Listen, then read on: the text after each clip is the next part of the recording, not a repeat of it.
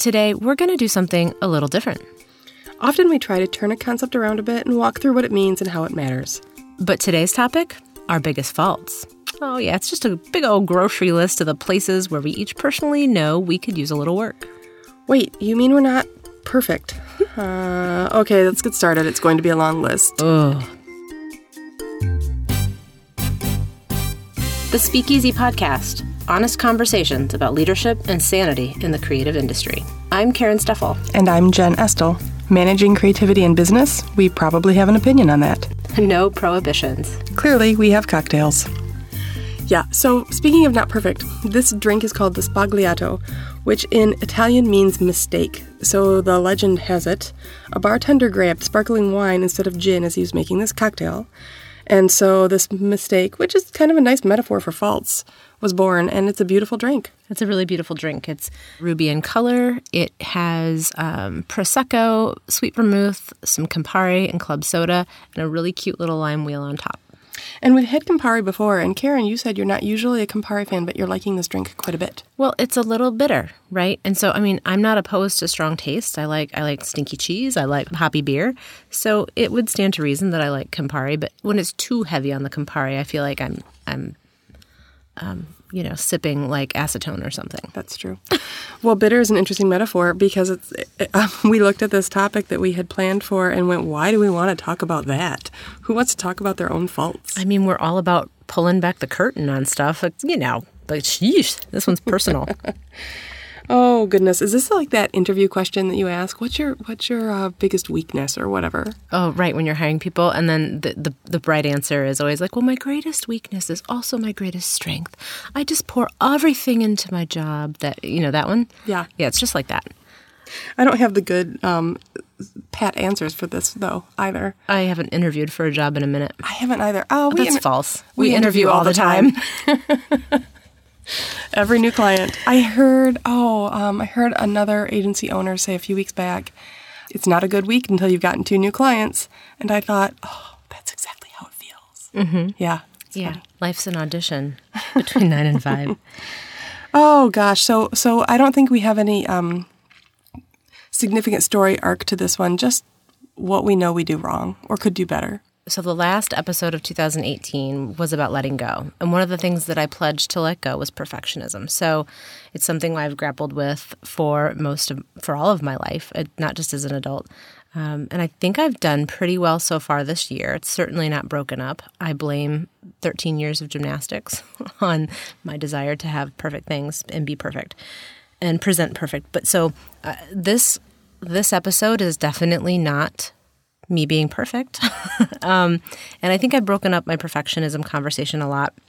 It's in the quiet times or the times where I am not trusting my instinct or when I'm concerned about something that my internal dialogue, the perfectionism kind of seeps in. It's a little loathing. It's not a positive voice, let's just say. So I'll tell one on myself. I still have that conversation, but I'm growing out of it. Maybe I'll grow out of it one day fully. At least you recognize that it's there, right? Yeah. Yeah. I think half of that is recognizing what you have and what's going on. And in the same vein, I've talked about a little bit on podcast episodes, I really don't like asking for help. Mm-hmm. I don't like asking other experts for their opinions, with certain exceptions. I will always ask my accountant for his opinion. But I know it is a huge fault. If I were to open up and ask people for help or admit it when I don't know something, instead of trying to, act cool like I don't know, which we've been working on, I think, through the podcast, but it's a terrible fault. It really wastes my time. Mm-hmm. I hear that. The one, I don't know if there's one that you're working on in particular right now. My faults? Yeah. I don't know. I've gotten to the point that I don't care that I have them, and I don't really want to work on them, which might be a fault. I can't decide. Maybe that's part of just your brilliance. Perhaps. No, I think it's just in the past year or so that I've really gone from realizing, and we talked about this in a previous episode, but it's still a challenge for me, being able to say, I have no idea what you're talking about, explain it to me. Mm-hmm. And not pretending to have some form of knowledge. It's a constant practice for me. Yeah. I wonder if there's a way that you can speak where you say something like, tell me more about that, rather than, I don't know. no. The other thing that is a fault of mine right now, or something for sure that's an area of improvement, is just managing my well-being. We've often joked that work-life balance doesn't exist, and I think we both still feel like that it really doesn't exist. But just really owning my well-being, and I think I'm finding in midlife that the equilibrium is more easily thrown off than maybe a fall when you're a kid, you're made of rubber. A proverbial fall when you're in midlife is different. Yeah. So just managing my well-being, trying to eat a little bit better and work out a little bit more. Well, and we know it. We know, and we've talked about it before, we know it's important. And we know that's something we shouldn't put off. But at the end of the day, when a million other things are asking for your attention, what is the first thing that goes in your life? Me. Yeah. And I absolutely understand that knowing and doing are very different things. And so it's just a matter of doing. Right. And really making the doing a priority.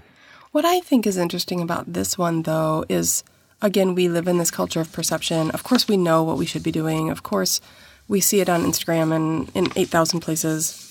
And so we feel that guilt like we're doing something wrong or like it's a fault instead of giving ourselves a minute and understanding. If we look at it in a longer view, you might be giving up on it for a few weeks, but not long term. No. Right? Yeah, absolutely. Like our episode on seasons of change. Like, there's just, we're just in whatever place that we're in, but it's also giving yourself the grace to understand exactly where that is. Yeah, that's funny. Okay, Jen, so do you have a distinction between fault versus area of improvement, since you have already admitted that you really don't care if you have faults? Well, it's funny because, and it's all really wrapped up in one, and if I were to analyze it, I could probably categorize this better, but there's two things that I have that I know are problems. And number one is a significant assumption that I'm smarter than most people, and that the people that I choose to align with are also smarter than most people. So I walk through the world thinking that my tribe is the very smart people and everyone else is a bunch of idiots. I can align with that assumption. And so, I get very short of patience. And so that is a default assumption, which probably relates to not wanting to ask for help, that I know I've got to work on. I'm pretty smart. I mean, IQ tests and everything back when I was 10 said so. Yeah. So evidence. I have evidence for my brilliance. So this comes from an honest place. But I maybe could work on being a little more open-minded to other people's brilliance as well. And then the other one. So well said. There we go. Open-minded to other people's brilliance. And the other one, which is a fault or an area of improvement or just a quirky habit, I suppose, is I'm ridiculously optimistic in a way that I feel like everything can be solved and saved. And it's this weird, I can't get rid of a plant at home if it even has a breath of life in it because I feel like I can probably bring it back, right? Yeah. Or why would I get rid of that piece of scrap metal when I know I could weld it into something someday? I feel like I'm that way with people. Yeah, I'm very much that way with people too. Mm-hmm. And I don't know, is that optimism or is that foolhardiness? I'm not sure. Yes, I've often wondered whether in relationships when I see something turning, or if I see that, or if I'm experiencing that somebody has done me wrong, I've often wondered whether am I naive? Yeah. Or is it just that I give trust because I'm trustworthy? Yeah. And then I'm surprised when that's been smacked. And you suddenly look back and it's been weeks or years or whatever that you've been trusting and hopeful, and you should have just cut bait a long time ago. Yeah. And what is that trait?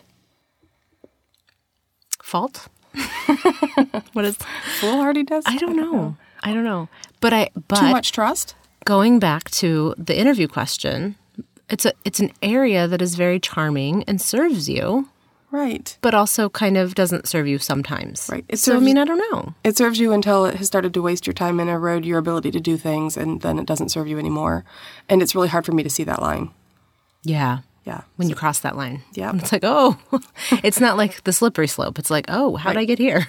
And I do find that I have people who I'm close to in my life who have seen when I cross the line well before I see that I've crossed the line, and they're like flagging me down. I'm like, no, it's going to be great. Don't worry. I got this.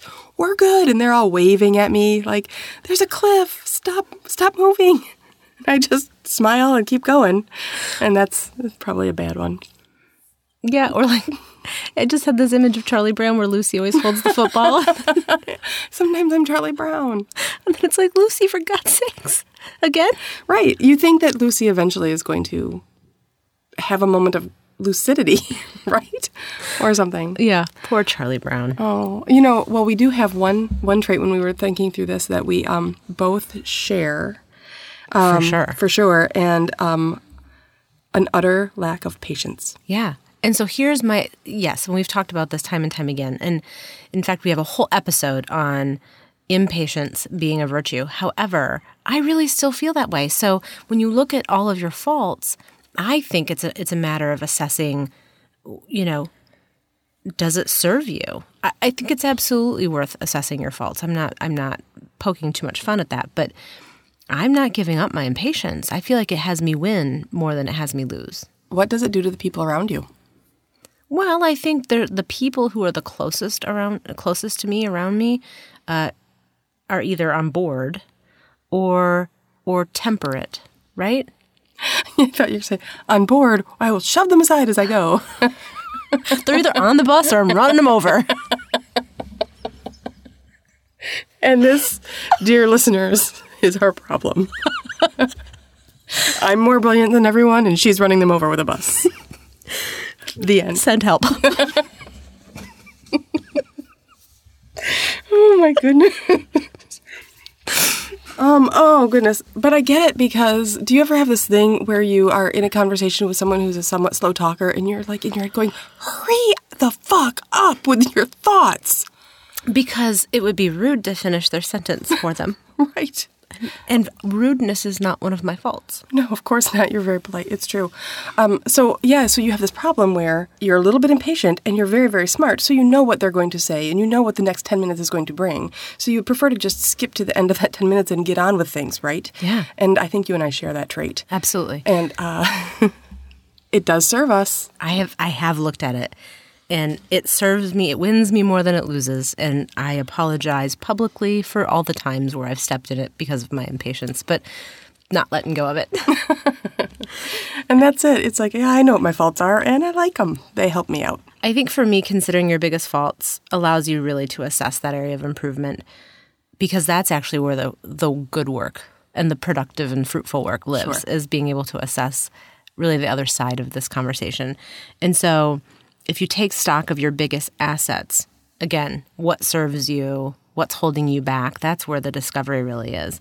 It's easy for successful people. I think it's easy for people in leadership, and I think it's easy for experts to forget really where your gifts and talents lie, because we're so used to them. We take ourselves for granted. We take our uniqueness for granted. Perhaps. So when you're taking stock of things, if you forget what skills and gifts that you do have, that are unique to you, then you're stepping over even acknowledging your value.